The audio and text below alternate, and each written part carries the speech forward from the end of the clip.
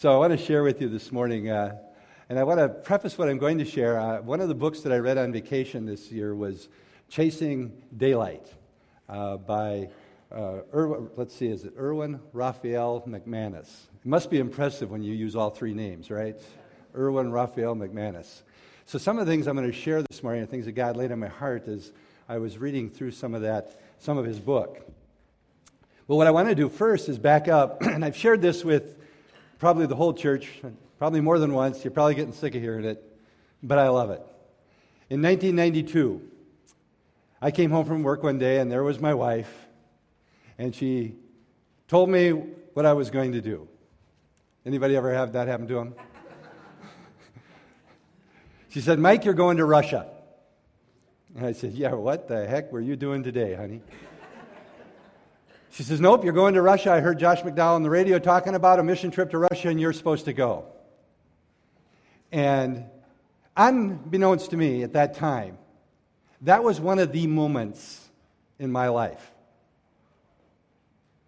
You know, we have millions of moments in our lives. And each one of those moments contains an opportunity. And at that moment, we said, okay, and we did the practical things to allow myself, and ended up, Cindy also went with, and we went to Russia. But the real significance of that moment to me is that moment when we decided to say yes, in spite of all the logical reasons to say no, it started me down a path that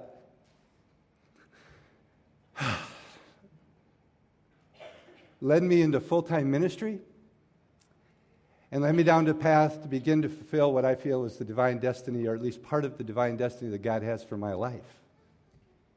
And at that time, it didn't seem like that big a deal. I like an adventure. I said, Russia. Usually I'd have to beg and plead and convince, and here it's her idea. That was pretty cool. In the process of the ongoing or unveiling of that adventure into full-time ministry, there were a lot of opportunities and other moments. And I'd like to say I made the right choice in every one of those moments, but I didn't. Most of you know at least some of my testimony. Some of you have asked me, how in the world did somebody who never went to seminary get into the ministry? How do you become a pastor? Well, there was a lot of moments in that adventure for me. But some of the decisions that I made, or the choices I made when those moments presented themselves, were made out of fear of rejection, fear of inadequacy. My insecurities came rushing to the surface, all kinds of things, and I made some, what I believe, were wrong choices. But God in His mercy allowed me to do that, and He did give me second chances. There was a time when the elders asked me at one of our meetings when we were without a pastor if I would consider becoming the pastor. There was that thing inside of me that said, yeah, you're supposed to go this way, but Cindy and I had enough fear for most of the planet, and we said no. And God brought in another pastor, and 2 years later, he had a vision from God that I was supposed to become the pastor. How weird is that? It's a miraculous thing that God did. And every time we have a choice in those moments to fulfill our destiny or begin to fulfill our destiny. The title of my message is A Life of Adventure, Releasing the Power of a Moment.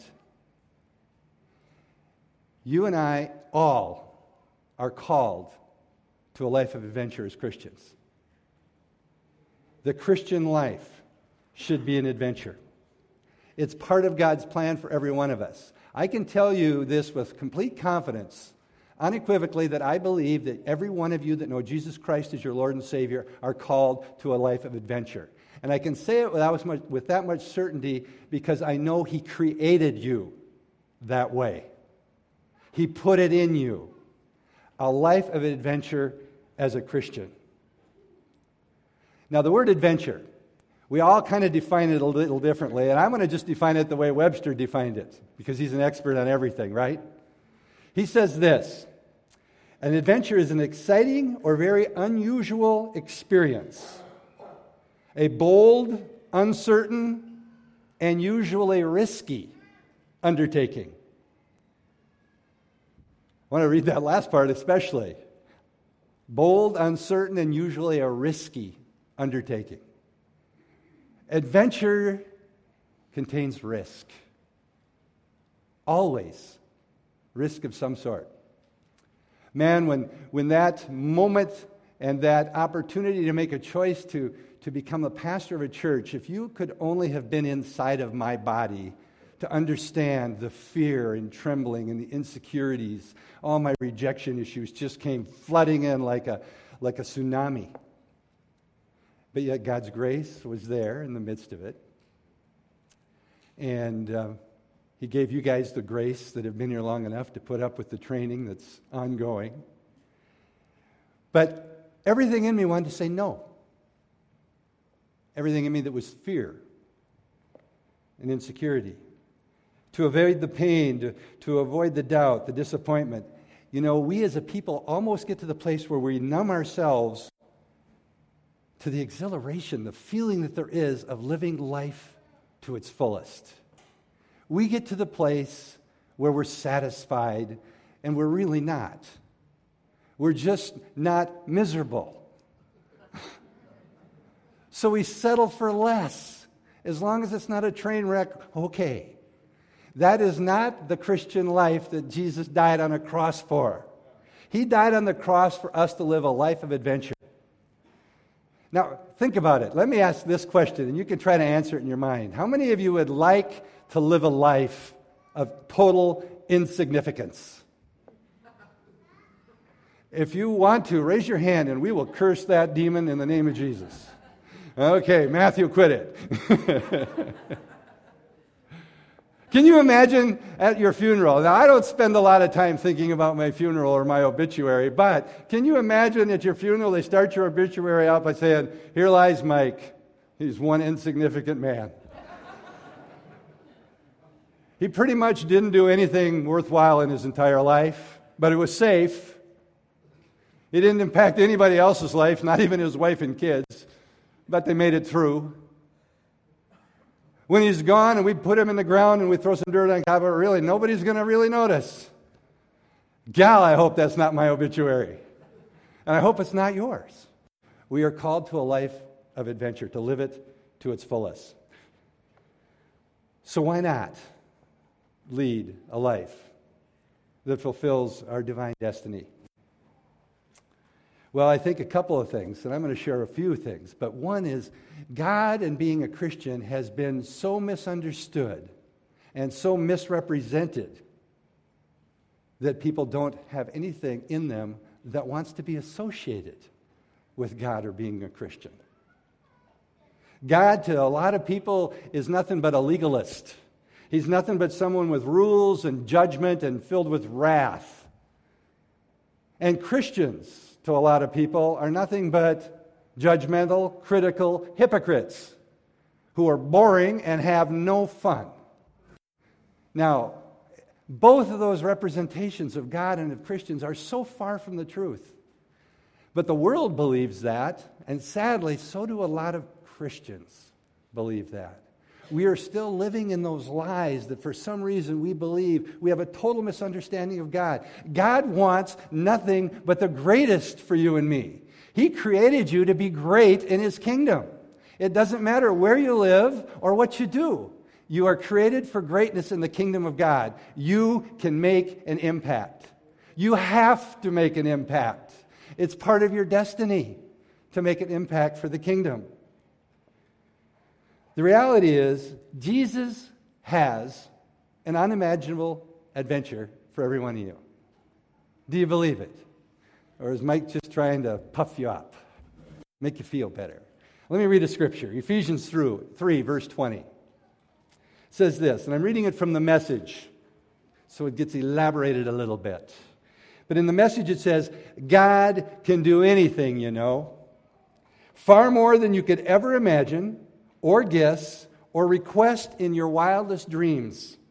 He does it not by pushing you around, but by working within us, His Spirit, deeply and gently within us. Beyond what we can imagine, beyond our wildest request. Is the Bible true or isn't it? Can He do that or can't He? The answer better be yes. So what's the problem? Well, it's evidently not Him. It's something with me. What is it? You know, Jesus calls Himself in the Scripture the door a number of times. He refers to Himself as the gate a number of times. And if you're a science fiction buff like I can be sometimes, it's almost like He's saying, I am the portal. I am the escape hatch. From what? I am the escape hatch. I am the portal. I am the gate. I am the door from a boring, mundane life, living in darkness, a dungeon that will lead to death.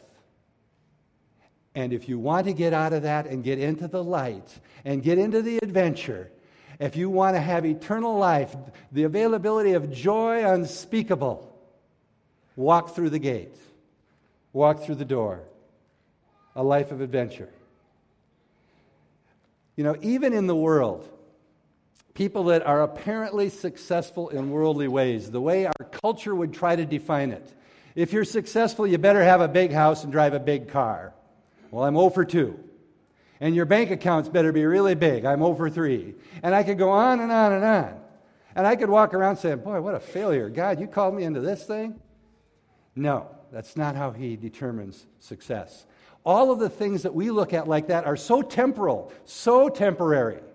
What God wants us to be doing and where we are going to be deemed successful is in eternal things. And that's fulfilling our divine destiny. It's going to look different for every one of us. Every one of us.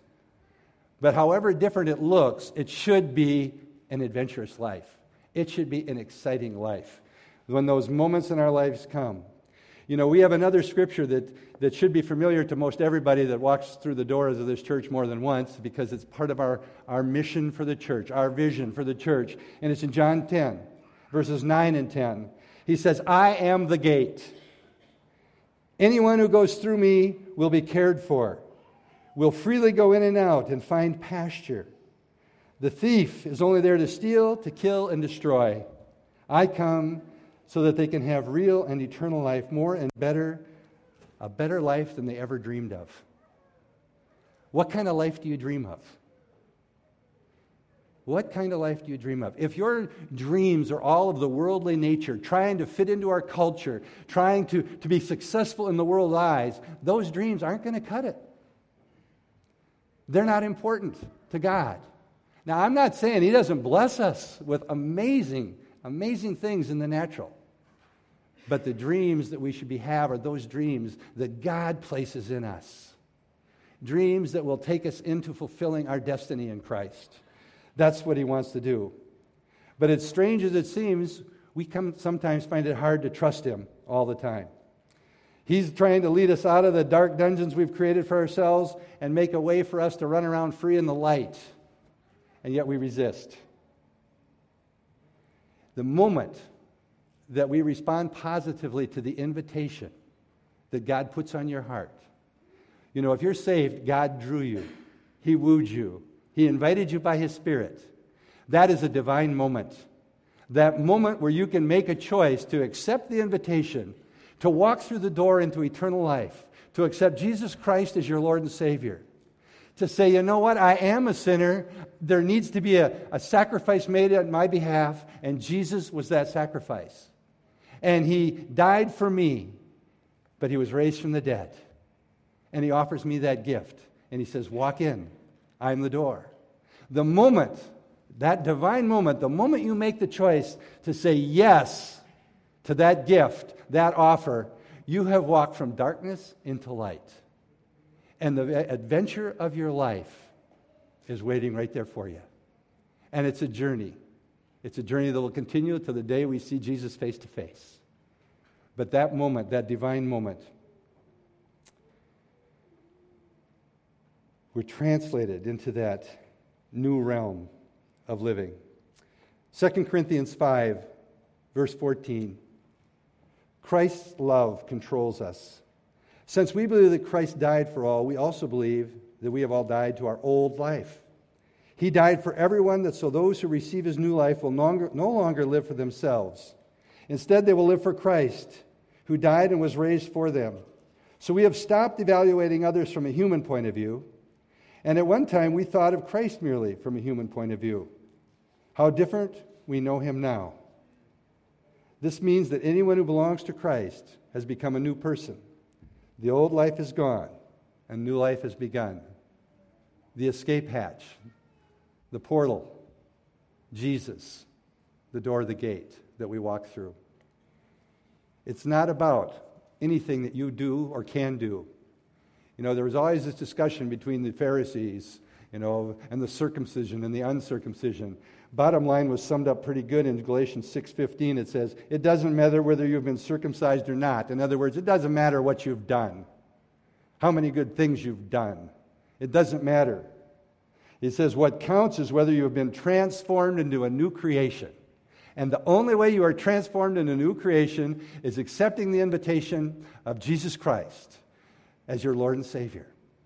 And the moment you do that, you're a new creation. The problem is there's still a lot of junk that's got to be removed. Our mind has got to be changed and renewed by the Word of God. But we are a new creation, if you believe what the Word of God says. And in this new life, this new creation, we discover a realm of living that we did not know existed.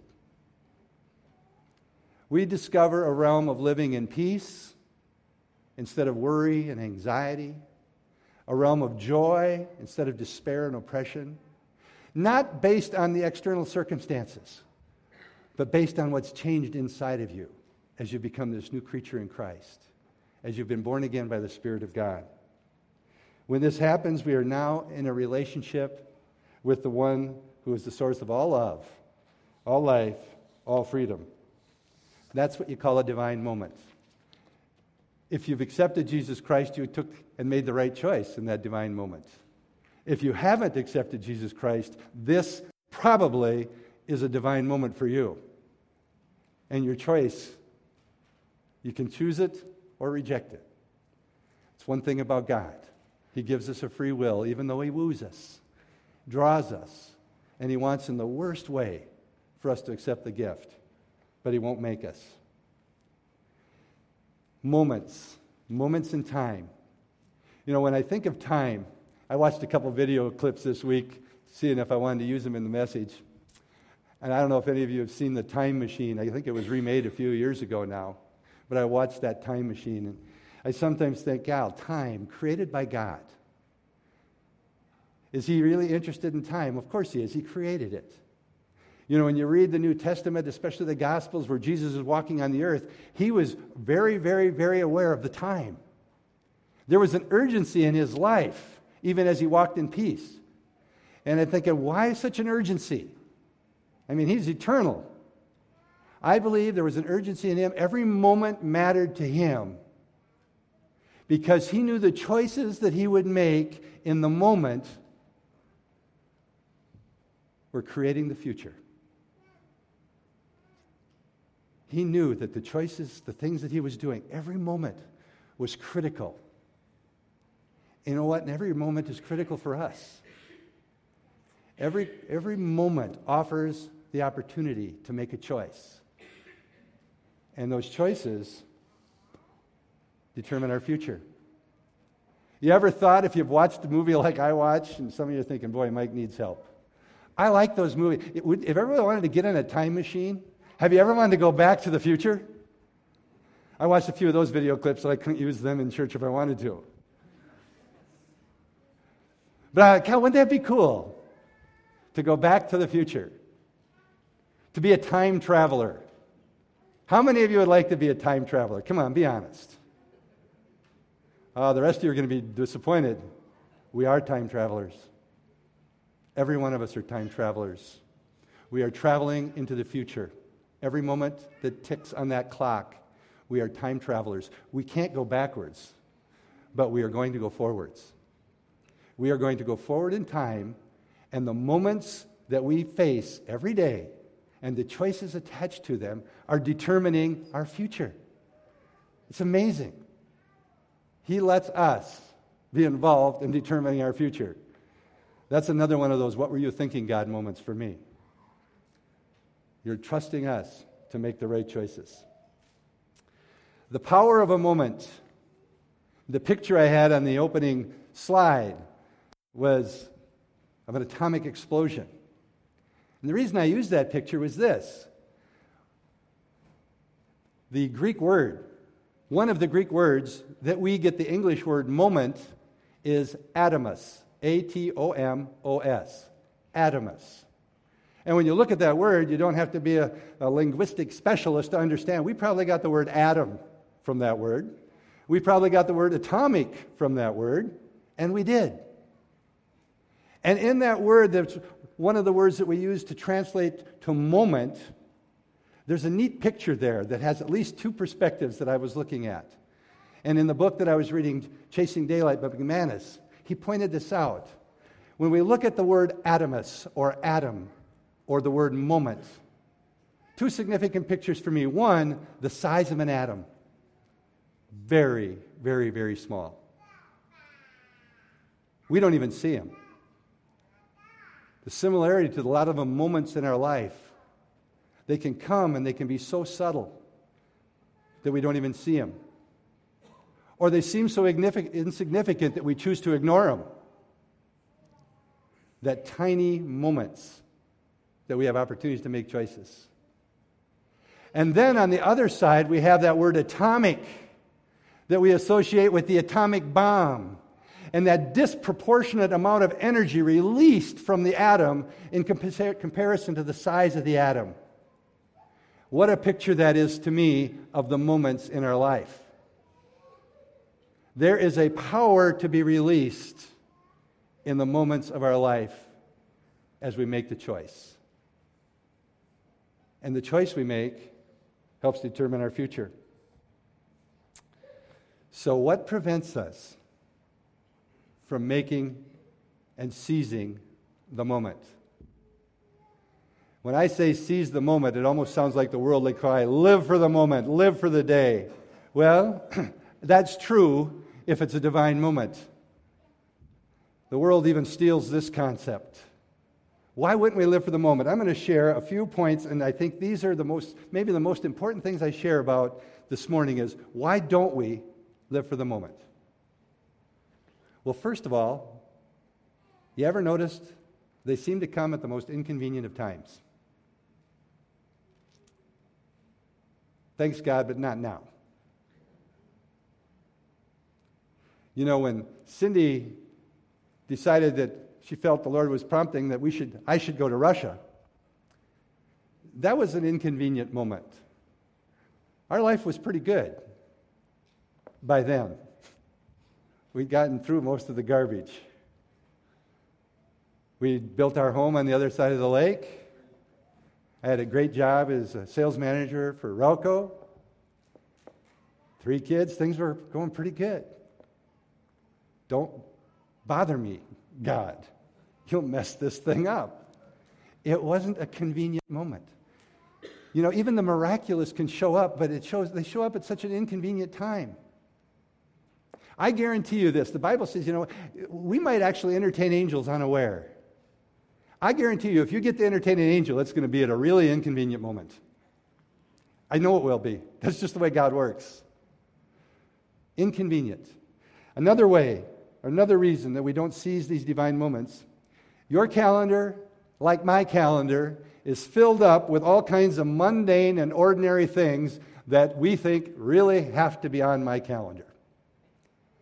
And God's divine moments, there just isn't room in my calendar. I mean, after all, I'm a pastor doing your work, God. What are you thinking? Golf is God's work, too. I just want you to know that.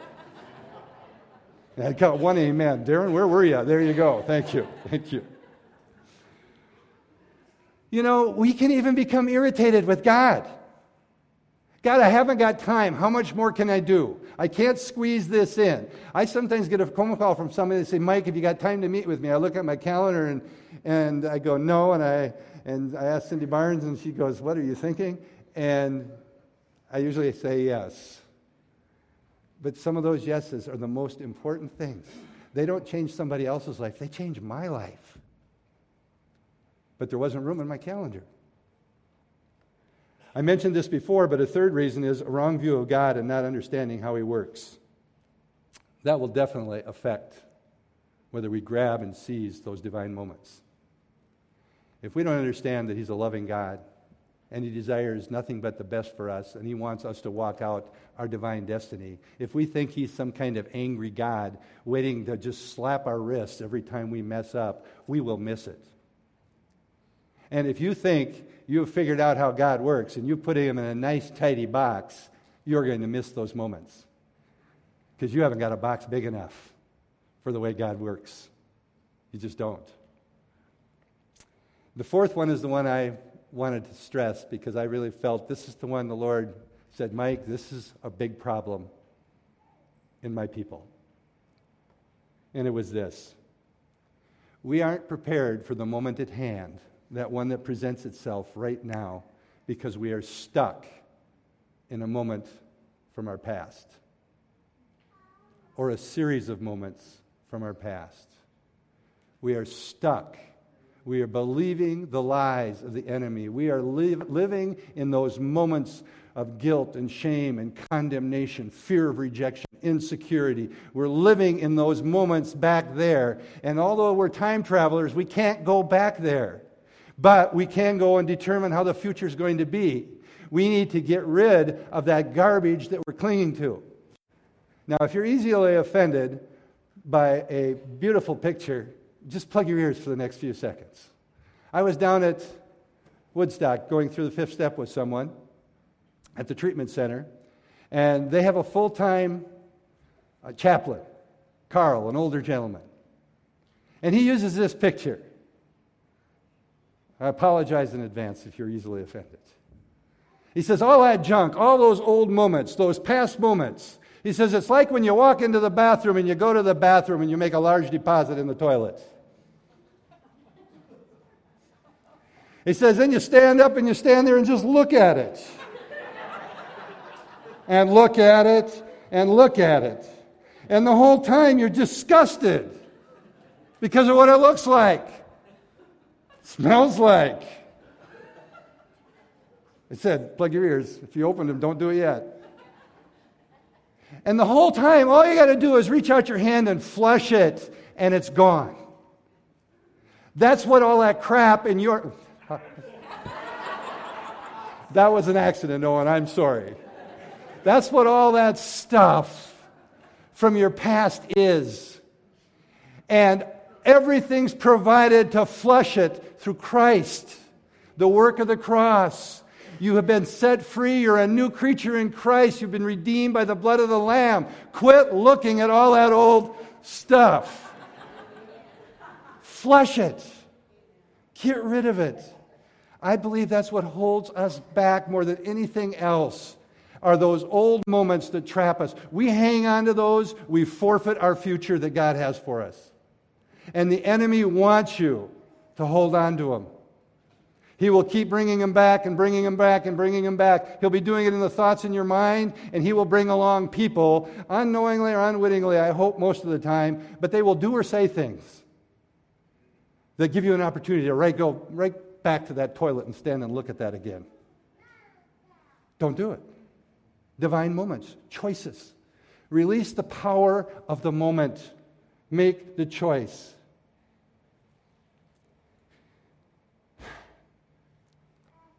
I remember a phone call I got a number of years ago. I was sitting in the church office, and the phone rings. And I'm talking to this person, and I said, the good thing is we have hope. And they said on the other end of the line, really, Mike, you believe there's hope? I said, absolutely. That's because I believe who God is. And with God, there's always hope. And when I look at the Scriptures, I see that in Christ there is always a future and there is always a hope, no matter how bad you messed up, no matter how many bad choices you made, there is hope and a future. You know, when you look at Israel, we've just finished going through the story. Here is Israel, God's chosen people. I mean, it was like they'd get up here on this high point in there with God, and it was like they couldn't stand it. And down the roller coaster would go. It was just unbelievable. And no matter what was going on, God always held out a future and a hope. And it's probably stated most clearly to me in Jeremiah 29:11. It says this, I know the plans that I have for you. Plans to prosper you, not to harm you, plans to give you a hope and a future. That's God's plan. A hope and a future. And when these divine moments come, we need to be ready to make the right choice. We're traveling forward in time whether you want to or not. The option's not good. Or we can't go backwards. Now, studying history and looking back at history can be a powerful tool to propel us or launch us into the future if we learn from it. But living in the past is an absolute enemy of the future, guaranteed. Living in the past. I want to share a quote out of this book from McManus. The book is titled Chasing Daylight. And I want to preface reading this quote and get you thinking this way. What is the most spiritual thing you're going to do today? What's the most spiritual thing you're going to do today? Go to church? Got up early and did your devotional? Sang? Maybe you even raised your arms? Here's what he says, and I really like this. It's thought-provoking. He says this, the most spiritual activity you engage in today is making choices. What we all call spiritual worship, prayer, meditation, they're there to connect us with God and to prepare us to live. All of those things, they're great things, but they're designed to prepare us to live. And to live, we make choices in the moment. You know, when Adam and Eve were put in the Garden of Eden, God really only gave them one choice, right? Everything is yours. Enjoy it all. I'm going to come and walk with you in the cool of the day. It's going to be awesome.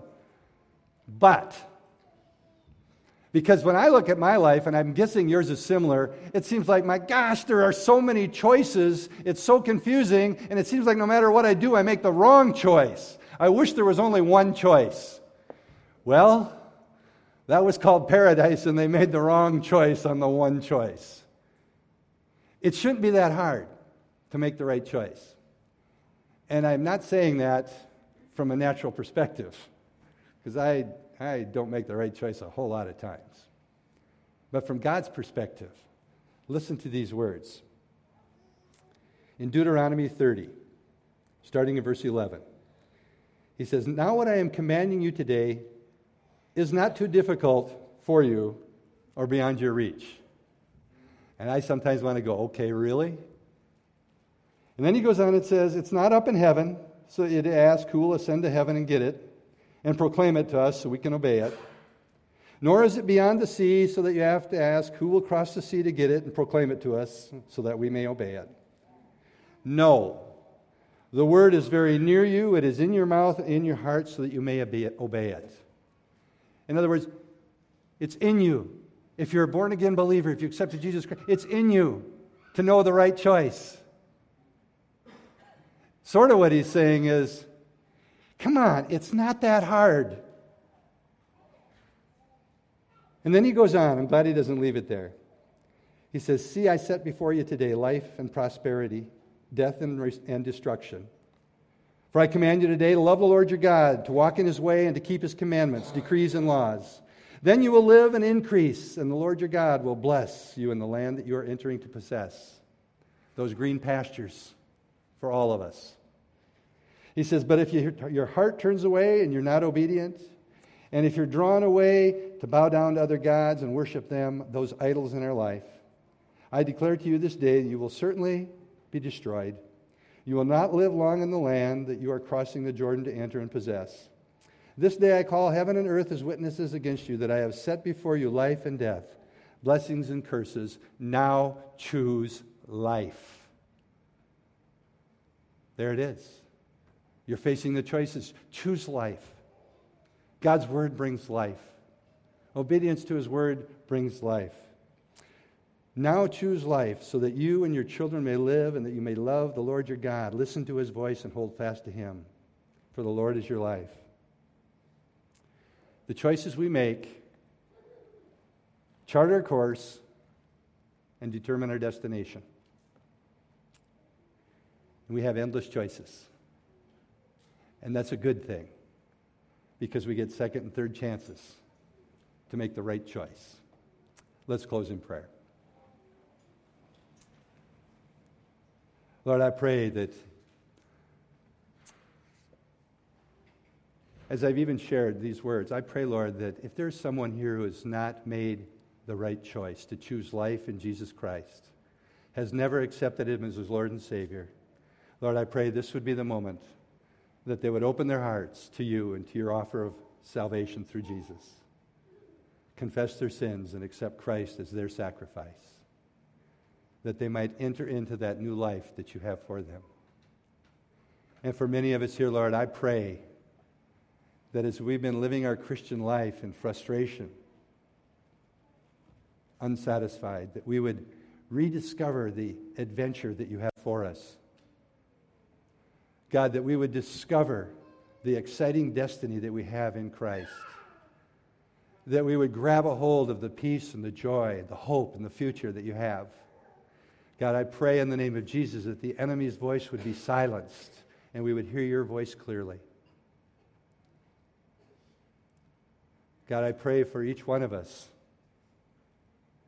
that sometimes feel trapped in the mundane and the ordinary, that we would look for those moments, those opportunities to make a choice that will change everything, that will change our lives, our families' lives, and the lives of people we come in contact with. Lord, give us the grace to make those choices. Draw us to your word by your Holy Spirit, that we would be filled with your word, and that we would always choose life. Lord, I pray now that as we go out of this place today, we would walk in the newness of that life. God, it'd be like our radar would be up, watching for those opportunities, those moments. That we would trust your Holy Spirit, walk in obedience to your leading, and that you would keep us safe from all harm. And we ask this in Jesus' name. Amen.